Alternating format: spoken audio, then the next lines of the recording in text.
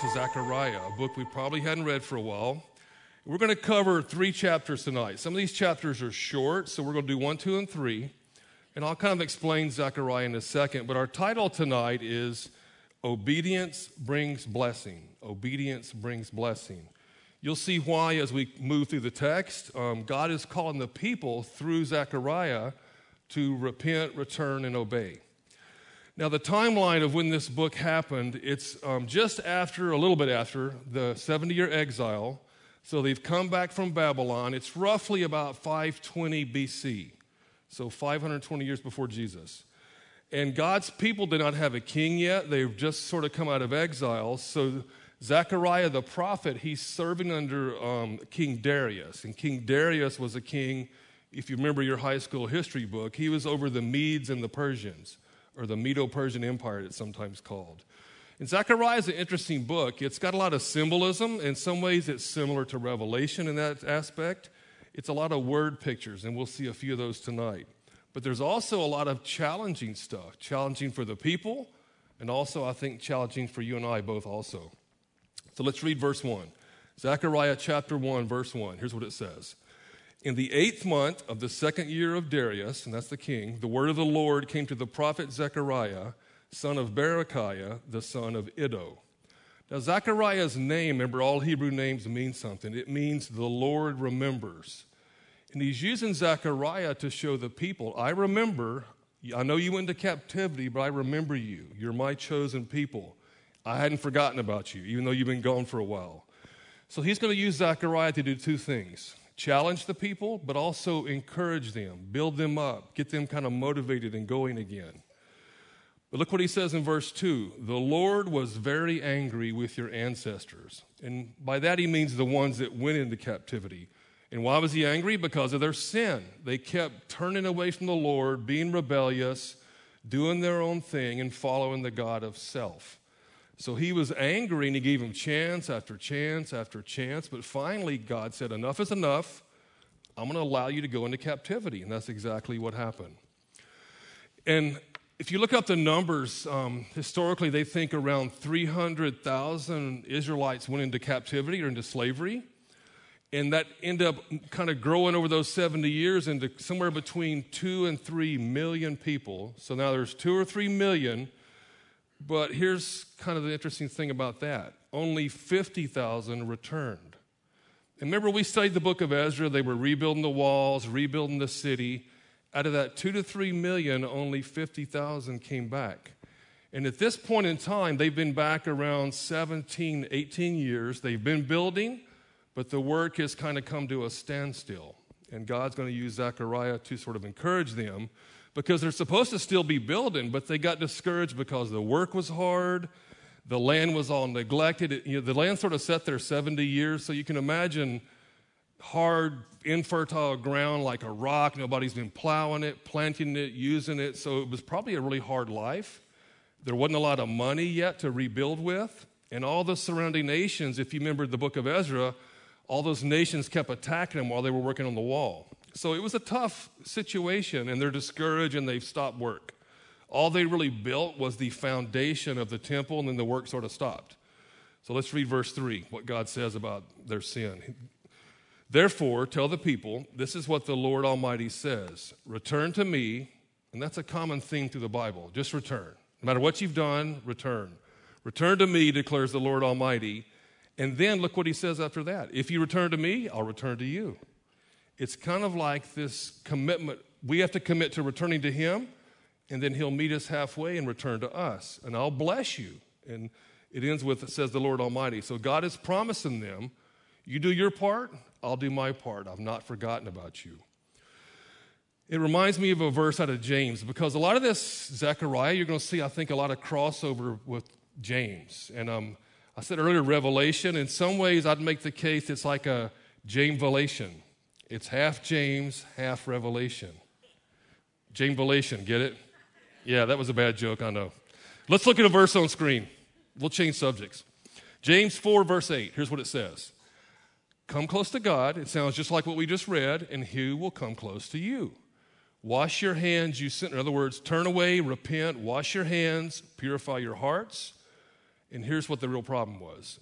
Your loyalty is divided between God and the world. That's a very common problem in our world today.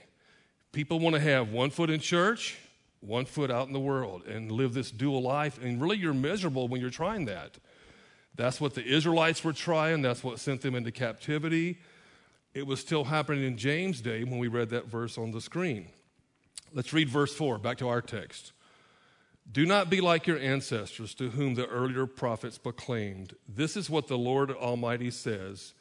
Turn from your evil ways, just like James, and your evil practices. But look what the people did. It says in that last of that verse 4, but they would not listen or pay attention to me, declares the Lord. So the people weren't listening. They were following the God of self. And that's our first point you want to write down tonight if you're taking notes. We really can't follow the world or ourselves. And all that means is the God of self, I'm doing things Dave's way. I'm not listening to what the Scripture says. And when we wander like that, like the Israelites were doing, like maybe all of us have done at one point in our lives, all God says is what he's telling these same people, just turn to me, turn back, repent, come back, come back, come back. He's pursuing them, but it's really on them to listen and obey. And he's just putting kind of what I would call the ball in their court. I'll meet you halfway, but you have to come back. Let's skip down to verse 8. I'll skip a few verses here and there tonight for lack of time, but I won't skip anything important, I promise. Verse 8, it says, during the night I had a vision. This is Zechariah still talking. And there before me was a man mounted on a red horse. He was standing among the myrtle trees in a ravine, and behind him were red, brown, and white horses. See what I mean? It sounds a lot like Revelation in some points. Well, the question when you read that, he sees a man. Who is the man? Well, this is a great example of what we would believe, and I'll make the case here in a few minutes, this to be a pre-incarnate Jesus. In other words, it's Jesus before he came to Bethlehem. And there's some examples in the Old Testament that happens. Now, not every time it's a man or an angel, it'll be Jesus. But in some cases, I believe, I'll let you decide once again if you think it is too, but I'll give you some strong reasons to let you make your minds up. So this would be one of those instances, and I'll show you in a second why. Because remember, God, you can't see God face to face. Remember when Moses saw God? Remember who he saw his back. He said, you kind of hide in the cliff, I'll pass by, you're allowed to see my back, but that's it, not my face. And so if God is going to speak to the people directly, he would need some sort of emissary, some sort of stand-in. And in some cases, we believe that would be Jesus. And also, when you see the word angel, don't get too hung up on that, because we're going to see the word angel in a couple of verses in a second. Also, we'll see the word angel in our text. If we go back to Revelation, I know most of you were here, angel just means messenger, messenger. So don't think of a person with big wings and a halo and all that stuff we see on TV. Think of in your mind messenger. Then the messenger could be Jesus in a pre-incarnate form before he came once again to Bethlehem. So let's look at two examples, two Old Testament verses. One from Genesis, one from Judges, and they both are talking about what I would call a pre-incarnate Jesus. Let's look on the screen together. We'll read them. Genesis 22, 15 through 17. The angel of the Lord, so there's your messenger, called to Abraham from heaven a second time, and he said, I swear by myself, so he's swearing by himself, declares the Lord, because you have done this and not withheld your son. This is when Isaac was going to sacrifice his son. I will surely bless you and make your descendants as numerous as the stars in the sky and as the sand on the seashore. So the angel is speaking, but he's saying, I will bless you. I will make your descendants as numerous as the seashore. Now, we know angels can't do that, don't we? But let's check another verse. Let's look at Judges, same concept. Judges 2, 1, 2, it says, the angel of the Lord, here we go again, the messenger, went up from Gilgal to Bochim and said, I brought you up out of Egypt. Who brought the people out of Egypt? It was God, last time I checked. And led you into the land I swore to give to your ancestors. I said, I will never break my covenant. Once again, who made the covenant with the people? God. So if it's not God the Father, it's God the Son speaking. And you shall not make a covenant with the people of this land. In other words, don't intermingle with the people. You shall break down their altars, yet you have disobeyed me. We don't usually see people obeying angels once again, so that would be Jesus. Why have you done this? So that's 2 examples. I could have used a lot more, but we'll see that again in our text tonight. Let's read verse 9. Back to those horses. Zechariah asked, what are these horses, my Lord? Look what he called them, my Lord. And that's the angel. He called the angel my Lord. Now think back to Revelation. What happened when somebody tried to worship an angel in Revelation? They got corrected. They were told, don't do that. I'm just a regular person. This instance, the angel doesn't correct him. Once again, I would use that as sort of proof that could be maybe pre-incarnate Jesus. Let's read verse 10. Then the man standing among the myrtle trees explained, these are the ones the Lord has sent to go throughout the earth, and they reported to the angel of the Lord who was standing among the myrtle trees. We have gone, now the horses are kind of speaking, we have gone throughout the earth and found the whole world at rest and in peace. So don't get too hung up on these horses. Remember in the Revelation, almost everything meant something. There's really no symbolism here. They're just going to check out how the people are doing. And they just brought back a report. The whole world is at rest and at peace. They don't have a message. That's why I say there's no real symbolic attached. In other words, they're not delivering a message to the people. The only message they bring back is everything looks great, it's okay, everything's peaceful. And then God's going to now take that report and act on it. So skip down to verse 16. Verse 16. Here's what it says. Therefore, and that therefore just means because of those horses saying everything is at rest and peace, therefore this is what the Lord says. I will return to Jerusalem with mercy, and there my house, my temple will be rebuilt. And the measuring line will be stretched out over Jerusalem, declares the Lord Almighty. Proclaim further, verse 17, this is what the Lord Almighty says. My towns will again overflow with prosperity, and the Lord will again comfort Zion and choose Jerusalem. So God is proclaiming a blessing on them if they'll return and if they'll obey. So let's move on to chapter 2. Chapter 2, verse 1. Then Zechariah is going to look up. It says, then I looked up, and there before me was a man with a measuring line. That other verse we just read talked about he's going to measure the Jerusalem. I asked, where are you going? He answered me, to measure Jerusalem, to find out how wide and how long it is. Now, this is some sort of angelic being also. Exactly who it is not clear, but I don't personally believe this to be pre-incarnate Jesus, and you'll see why in a second. But he's measuring Jerusalem to see if it's going to be big enough. And that would have been kind of almost, whoever was watching this, Zechariah, why are you measuring? There's nobody here. We've only got 50,000 people total. This will be no problem. But see, they're being limited by their own human thinking. They don't imagine what Jerusalem and the nation of Israel is going to turn into. So they're thinking small, in other words, which brings up our second thing to write down if you're taking notes.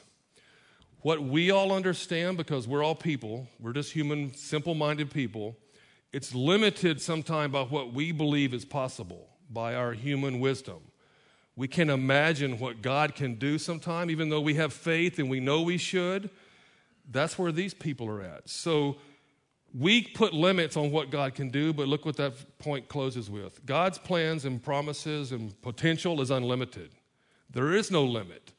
God can make Jerusalem big as he wants to. And if you were here a few weeks ago as we closed out Revelation, I think it was the night before we closed it, I told you the city, it's so big it's like one giant cube, and it's from Minneapolis to Orlando, wide and long and tall. It's crazy, this city, and that's what this being is measuring. They just don't know it yet. Let's read verse 3.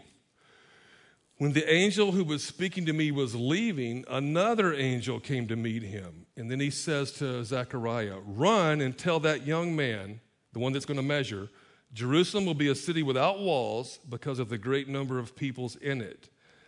And look what else he says. And I myself will be a wall of fire around it. Now this one might be pre-incarnate Jesus because he's almost speaking like God right here. We don't know. And I will be its glory within. Once again, angels usually don't claim to be glory. So this one, the one measuring is not, this one maybe. But he's really just telling the people, I'm going to rebuild the city bigger and better than you can possibly imagine. It's going to go from empty to so many people it's going to overflow. And they just probably couldn't imagine that. And it won't even need walls, and that once again would have been unimaginable to these people because all cities needed protection. All cities had to be protected from the enemies. And we remember back when we read Ezra, remember the enemies kept trying to stop the wall because they wanted to attack. Well, that did actually come to pass. If you take a trip with the church when we go to Israel, you'll go to Israel. There's some old walls that are just part of the city, but there's no surrounding barricade wall. It's an open city, and that's what God's trying to tell the people. You won't need walls. It's my city. You're my people. I will be the protector, and I'll use fire if I need to. So then in verse 6, he's going to call them. Look what he says. Come, flee the land of the north. In other words, flee out of Babylon. Get back home where you belong, declares the Lord, for I have scattered you to the four winds of heaven. Remember, he allowed them to go into exile. Come, Zion, escape, ye who live in daughter Babylon. But remember, most of them didn't listen. Only 50,000 really came back. So they're not listening to this word that Zechariah has given. They would rather stay in Babylon and be comfortable because most of them, they weren't treated as slaves. They had, maybe a business, a job. They were selling cloth or whatever. Over those 70 years, a lot of them have integrated into society, and they kind of liked their life there. They were happy being in the world. Does that sound familiar? Kind of like our world today. Some people don't want to come out of the world because they see God's rules and God's way as too restrictive. That's exactly what's going on here. And they knew that rebuild would be very hard work. They don't want to struggle like that. But let's look at a verse out of 1 Peter. 1 Peter. Here's what it says. If you suffer for doing good, rebuild in my city, for example, and you endure it, this is commendable before God. To this you were called. He's calling his people. We just read the verse, because Christ suffered for you, leaving you as an example that you should follow in his steps. Now, this verse is not for Zechariah. This verse is for us because it was written after them, but it's the same concept. If you suffer for God, he sees it, he knows it, and he will bless you for it. But, we see sometimes suffering, we want to attach it to persecution. Like maybe our head gets cut off because we won't renounce our faith, or maybe we're tortured or killed. In this case, the suffering is hard work. They don't have all the materials. They're going to have to do hard labor for years and years. And they don't want to do it because of the hardship involved. But God is telling them, if you'll suffer and help me build the city. God could just do like this and make the city happen, by the way. He wants the people to sort of earn it. He wants them to work hard and feel productive and love life again and learn to be his people. But they see it almost as too hard. It's too much. No, Lord, we're not interested. We're just going to hang out in Babylon and take it easy over here. Which brings up our third thing to write down. Serving God is not always easy. God never promises even our service to be easy. But look what that verse in Peter said. We draw near to Christ. We draw near to Christ when we suffer in any fashion, whether it's persecution, hard work. Maybe God's calling some of us to give more than we think we comfortably can. That could be construed as suffering. I've got to cut out some of my luxury items. Maybe I have to give up my Starbucks trip or whatever else I'm spending money on and give it to the Lord.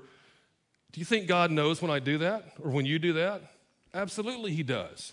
So suffering isn't always getting our heads chopped off or tortured for our faith. It can be sacrificing something, some of our comforts. Keeping my car longer than maybe my neighbors do. My neighbors have a nice, shiny vehicle. Mine's a 2005, by the way. So sometimes you have to, but I like my car. I don't think I'm suffering in that answer. That's probably a bad example because I like my 2005. It's not a suffer. But sometimes God does call us to give up things, including our comforts. Let's move down to the next verse, verse 10. Skip down to 10 with me. Shout and be glad, daughter Zion, for I am coming. And look at this part. This is a real good part. I am coming and I will live among you. So now God is declaring it's not just you coming back to Jerusalem. I'm going to join you. I'm going to live among you. And we go back to Revelation once again that we just finished. In chapter 21, remember God said, I will dwell with you. I will See, he's echoing. I will dwell with you. That was emphasis. God's going to dwell with us. He is dwelling with us because we have the Holy Spirit already living inside us. So we already get the benefit of this verse. These people did not. But this is a new kind of a game changer. He says, not just you will be back in the village or the Jerusalem, I will dwell there with you. Let's read the next verse. This one also would have been a shocker to the hearers. Verse 11. Many nations will be joined with the Lord in that day, and this is more like a prophetic end times or Gentile verse, and they will become my people. I will live among you, and you will know that the Lord Almighty has sent me to you. Now, this promise of other nations probably is something the Old Testament Jews didn't want to hear because they knew they were God's people, but they didn't want to mix any Gentiles. God's trying to warn them, get ready, it's coming someday. Maybe not in your lifetime, but I got a guy named Paul coming, and he's going to bring in the Gentiles, and someday Dave Barnes is coming too. You know, and all of you. All of us. This is a verse saying we will be there. This verse really is about you, all the ones watching online, out in the comments, here in the room. Many nations, that's you, many nations. We are part of God's family. And those Old Testament Jews probably wouldn't have liked hearing that. Oh, no way, that's happening. Oh, no, not that we're God's chosen people. Don't you bring those Gentiles in. But remember earlier the point I made, we are limited in our understanding. I use it in the size of the city, but also these Jewish people are limited. They can't imagine the Gentiles being allowed in. But God is trying to tell them, it's coming, and thank God it did because here we are now at church. Verse 12, the Lord will inherit Judah as his portion in the Holy Land. Let me say that again, the Holy Land. And I'll touch on that in a second. And he will again choose Jerusalem. Be still before the Lord, all mankind, because he has roused himself from his holy dwelling. Now, God wasn't taking a nap. He wasn't goofing off. God's been waiting till it was the right time, until the people's heart was right to get involved and move back in with them and dwell there. But that Holy Land that I read twice, do you know in the whole Bible that's the only two places, those words are the only place Holy Land occurs? That's it. And if you hadn't read Zechariah in a long time, you probably didn't know that was there like I didn't. I didn't know it was there. I'll just tell you right now. Only place, but this is a great point though. It's not just the people that are holy. He says it's a holy land. It's his land, and it's holy to him. It's not holy to us or the people. It's holy to God, which should make it holy to us. But it's also a great reminder when you read the news, watch the stuff online. No other nation will have that land. It's God's holy land. And if we have faith and believe God is holy like we all do, don't you think he's going to protect his land and not let anybody else have it? It's in the Jews' hands for a reason. Till end times comes, it's not going to change. So no other nation, no other people group, no matter what the world news says, will have this land. It's God's holy land. And you just read the verse that says it. Chapter 3, let's move forward. Chapter 3, verse 1. We're going to move into a little different category about a prophet named Joshua, or a priest, excuse me. Then he showed me Joshua, the high priest, standing before the angel of the Lord. Here's that angel of the Lord again. And look who else is there. And Satan standing at his right side.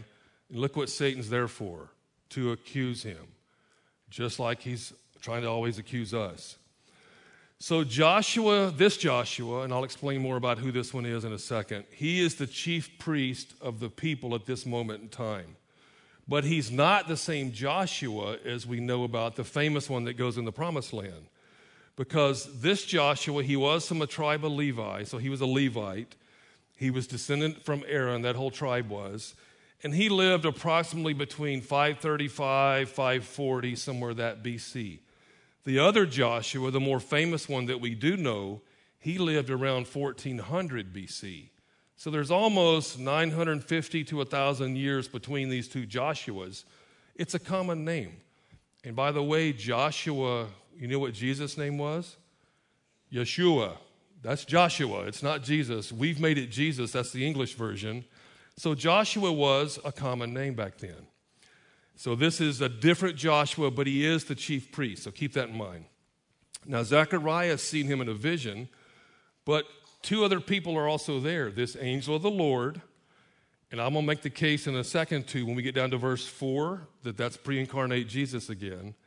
And then Satan is there to the accuser of the brethren, as we see in other verses. So let's read a little piece of verse 2, then I'm going to stop. The first half of 2. The Lord says to Satan, but look what he says. The Lord rebuke you, Satan. So the Lord says, the Lord rebuke you. The Lord who has chosen Jerusalem rebuke you. So what if I reread that and said, the Lord Jesus said to Satan, God the Father rebuke you? That would make a little more sense, possibly. But that's not the strongest reason I think this is pre-incarnate Jesus. Let's talk about Satan for a second before we get to verse 4. Satan is there, but he's only there to accuse. That's what he does to us to this day. But he has limits on what he can do. He can shoot his mouth off. He can mess with us if God allows him. But God always puts restraints on him. So it's nothing we should be afraid of. Anything that he's allowed to do, God has sort of allowed it somehow for my benefit, for your benefit. We know the story of Job, right? Let's look at a verse out of Job, just to remember. Job 1, verse 2.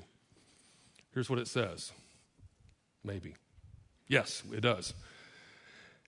Remember, Satan came before God. He wants to mess with Job, as I put it. All right, you may test him, the Lord said to Satan. Do whatever you want with everything he possesses, all his stuff. But look what he adds. Don't harm him physically. So Satan left the Lord's presence. Now, we know later he does give him boils and all kind of skin problems. He scrapes it off with broken pottery. But at this moment, he's limited to just his stuff. God limits Satan in our lives the same way. So if I'm going through some sort of trial that maybe even Satan is causing, it has limits. That should bring us great hope. And God will get me and you through that. There's limits to it. And somehow, some way, once again, remember our limit understanding. We don't know why. Just like Job never knew. He never knew why all that happened. But in the end, he gets all his stuff back. He gets a bigger family. Now, some people make the case, yeah, but he lost his original family because a lot of them got killed. But if they all went to heaven, he'll see them again. So in heaven, he has two families. The ones that died, that were killed by Satan, plus the ones God gave back. So it all depends on how you look at it. Yes, he lost some loved ones, but they all believers. They all got together in the end. God will limit what Satan is allowed to do. So even if he's wreaking havoc in your life right now, ask the Lord, just like they did in this verse, Lord, I rebuke you in the Lord's name. Because we don't rebuke Satan in our name. We say, just like they did, the Lord rebuke you, Satan. That verse 2, that's how the Lord addressed Satan. Let's read the last half of verse 2 before I get down further. 2b, it says, is not this man, Joshua, a burning stick snatched from the fire? Now, that may sound kind of interesting, but think about a stick when you've been camping, when you've been building a fire. Sometimes the stick gets a little charred. It might even be glowing a little bit, but if you get it out of there, it's still a good stick. You can use it like a cane, go walking with it. There's a point it gets burned up and it's no good anymore. So I think the idea here, he's been snatched from the fire. He's maybe had some sin. He's a little scorched on the edges, might be a little dirty, but he's rescued. He's been rescued from the fire, burned, damaged, but not consumed. He's not been burnt to an ember yet. And then let's look at verse 3. It kind of echoes that same thought of being burnt or maybe even a little dirty. Now Joshua was dressed in filthy clothes as he stood before the angel. These filthy clothes represent Joshua's sin. So he's dirty, he's messy, and we already read earlier that Satan is there to accuse him. Can't you just imagine Satan pointing out his dirty clothes? Look, God, come on. This guy's filthy, he's messy, he's been sinning. Why do you allow him in your presence? He's, I'm sure, accusing him right and left. But let's look at what the angel says in verse 4. Remember, I told you I'm going to bring up verse 4 in a second. The angel said to those who were standing before him, take off his filthy clothes. Then he said to Joshua, this is important, see, I, angel speaking, I have taken away your sin. Now, who takes away sin? Jesus, God. Angels don't do it. So once again, I would make a pretty strong case this is pre-incarnate Jesus. so he can appear in human form, and you're not breaking the prohibition of seeing God the Father face to face. He's a messenger. He's an emissary. So it's likely to be Jesus. You can decide for yourself, but I would make a pretty strong case it's likely to be Jesus because I have taken away your sin. Then he also says, I will put fine garments on you. That echoes another verse out of Titus I like. It's how Jesus, so Joshua's being cleaned up. Let's look at another example of that. This is for us. We all look forward with great hope to that wonderful day when the glory of our great God and Savior, Jesus Christ, will be revealed, the second coming. He gave his life to free us from every kind of sin. And look what else it says. To cleanse us, to clean us up just like Joshua got cleaned up, and to make us, all of us, his very own people, totally committed. Here's our part. We're his people, but look what we have to do. Be totally committed to doing good deeds for his sake. It's, once again, a package. He does his part, we do our part. Let's read some more about cleaned up Joshua. Verse 5. Then I said, this is the angel speaking, the messenger, put a clean turban on his head. That doesn't make sense to us, but it will in a second. So they put a clean turban on his head. They clothed him while the angel of the Lord stood by. Now, the turban they're talking about was part of the high priest's garments, and it signified holiness. And really, on the high priest had a turban with like a plate on it, and there was an inscription on his forehead that said, Holiness of the Lord. So it's signifying when he says, put this turban on him, he's now been cleaned up and made holy, holy enough to appear before me. And now you can imagine Satan over there just gritting his teeth because he was all excited. He was dirty. He was filthy. He was accusing him. Now he's cleaned white as snow with a white turban and says, I'm holy. What's Satan going to say now? Probably not much. Just like in Job, remember Satan runs off at one point? Maybe he runs off right here. It's not in our verses, though. Verse 6, the angel of the Lord gave this charge to Joshua. In other words, he's going to tell him what to do. This is what the Lord Almighty says. This is what God the Father says. If you will walk in obedience to me and keep my requirements, then you will govern my house, have charge of my courts, and I will give you a place among those standing here. So he's telling Joshua, just like he's told the people, return to me, obey me, walk in obedience, and I will give you a place in my house, in my courts. Which brings up our next point if you're taking notes. He really says the same thing to us. He commands us to obey him. And if we obey, we will have a place in his kingdom also. Now, we know we get there through grace and mercy. We get there because of salvation. But we're required to keep that process going and obey. We have to obey to work on being more like Jesus our whole life. It never stops. It's a lifelong process. Let's read verse 8. Listen, high priest Joshua, you and your associates seated before you, who are men symbolic of things to come. So now we see there's symbolism in Zechariah, just like Revelation. Even the word symbolism is here. I am going to bring my servant, the branch. Now, who's that? Jesus. We know the branch in other verses, and I just kind of picked one to kind of reinforce what we already know. All through Scripture, the Messiah, Jesus, is called the branch or the root of Jesse. Let's look at Jeremiah 33:15. I tried to pick one we're not super familiar with. In those days, and at that time, and I would say at the right, perfect time, I will make a righteous branch sprout from David's line. That's Jesus' birth in Bethlehem. He will do what is just and right in the land at the right time. So that's the branch. There's a ton of verses I could have pulled up about the branch. It's always Jesus. Let's read the next verse, verse 9. See the stone I have set in front of Joshua? In other words, look at it. Look at that stone. There are 7 eyes on that one stone. Sounds like Revelation.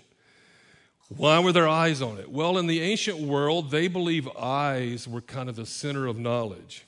And why would they think that? Well, think about how they learned versus how we learned. They learned by almost imitating each other. If you were a carpenter, you watched a carpenter do carpentry work. You learned that trade. If you were whatever you were, a farmer, a scribe, anything, you were trained visually. They didn't have even paper hardly to write on. The scrolls were very rare. They saved those for God's word. They definitely didn't have electronics and internet like we do. So they learned visually. So they thought your eyes were like the seat of knowledge. And they believed eyes were the key to knowledge. So 7 eyes speaks of perfection because the number 7 in Scripture is always perfect. So 7 eyes really signifies perfect knowledge. So I have put in front of Joshua a stone of perfection and perfect knowledge. But then look at the rest half of verse 9. I only read half of it. I will engrave an inscription on it, says the Lord Almighty. Now, we don't know what's on there, so feel free to guess. But I will say it's very similar to a verse we covered once again back in Revelation chapter 2, which has been months and months ago by now. Let me read it for us. I don't have this one on the screen, but I'll read it. Revelation 2:17 said this, I will also give that person a white stone with a new name written on it, known only to the one who receives it. So there's a secret name on the Revelation stone. This one's a little different here in Zechariah, but they both have a secret inscription. Now in Revelation, once again, we didn't know what it was, but I'll give us sort of 3 possibilities, and I'll read them again tonight because it might be the same 3 possibilities on this one.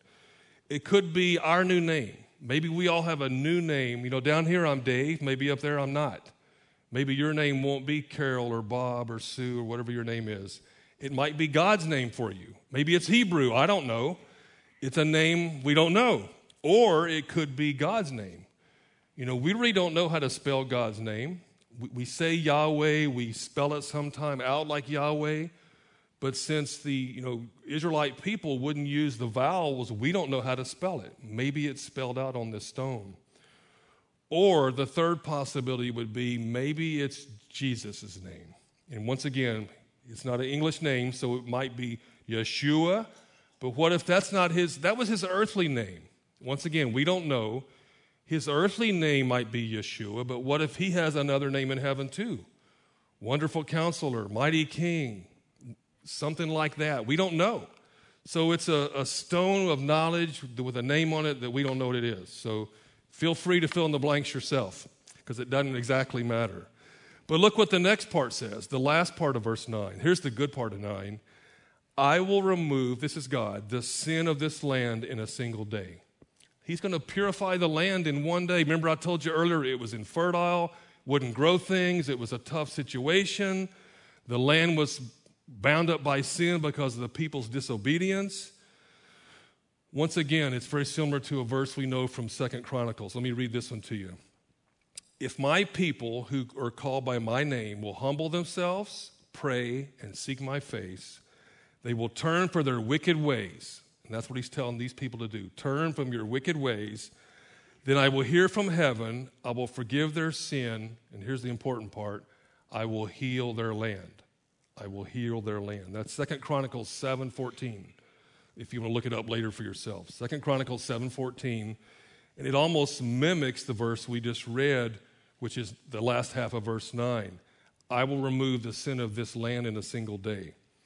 But it's the same concept we see all through tonight, all through Bible, all through God's Word. Turn from evil, repent, follow me and my commands. If you do, I will bless you, and I'll bless your socks off. But he's telling the people to do it. Doesn't mean they will. Read verse 10, another interesting verse. In that day, and it probably won't mean much to us, but I'll explain it. In that day, each of you will, after he heals the land, in other words, you will invite your neighbor to sit under your vine and your fig tree, declares the Lord Almighty. Now, how many of you own a vine or a fig tree? I see a hand. That's awesome. I see 2. Probably fig trees. Maybe you got grapevines. But do you sit under them? Do you invite your neighbors over to do that? No. See, I'm watching the hands. Nobody said a yes on this one. So it doesn't mean a lot to us. It's context. But to the people that heard this, it would have meant a whole lot because it would have been like a promised blessing to them. Let's look at 2 more verses. Both of them are out of 1 Kings. It'll kind of echo the concept I'm talking about. It says, the people of Judah and Israel were as numerous as the sand on the seashore. They ate, they drank, and they were happy. Happy is what you want to focus on. This vine and fig tree signifies happiness. Let's read one more verse. That was 4:25. We're going to read one more. During Solomon's lifetime, when it was very prosperous, remember, Judah and Israel, from Dan to Beersheba, the whole nation, they lived in safety. And look where they lived. Everyone under their own vine, under their own fig tree. They had a really good thing going on, is what that really means to us, to put it in modern language. And they would invite their neighbor over to come sit under the shade of my vine and my fig tree. I guess for us, it'd be more like, come over to my pool deck in the shade and we're going to, drink some lemonade. I don't know. But it signifies they're happy, they're doing well, there's no danger, they don't have to be on guard. Come over and sit under my vine and fig tree would have meant a lot to the hearers, even though it doesn't really to us. And really, the whole summary of these 3 chapters, we can kind of sum up in our last point if you're taking notes. If you're not taking notes, maybe remember this one. Let's look what it says.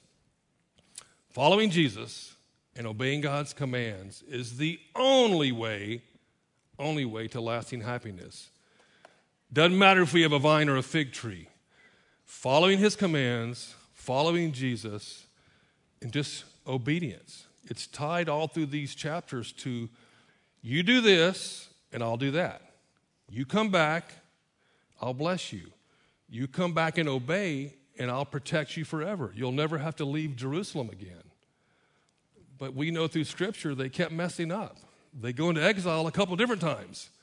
So the same concept, though, applies to us. Sometimes we're prone to wander. There's an old hymn that talks about we're all prone to wander. We wander. We're sheep. We don't always obey right. We get off the path. But all through Scripture, God is consistent. Just come back. Just come back. So maybe if you're wandering, I'm going to pray in a second as we close. Just pray a silent prayer under your breath. God, I want to come back. Maybe you're watching online. I want to come back. I'm tired of wandering. I want to come back. Not because I want that blessing, because God requires it. It's a command. God wants us to obey. But if we will obey, we get the benefits of eternal life. What better trade? We just obey, we get eternal life. So let's pray. Lord, if anyone does not know you here, maybe they've wandered. Father, I just pray you would speak to them, nudge them, and they would pray a simple prayer, something like this. Lord, tonight I commit to obey you. I want to follow you. I want to come back. I have wandered, but Lord, today I'm coming back home just like the Israelites in Jerusalem. Guide me, protect me, help me to obey you the rest of my life. In Jesus' name I pray, amen.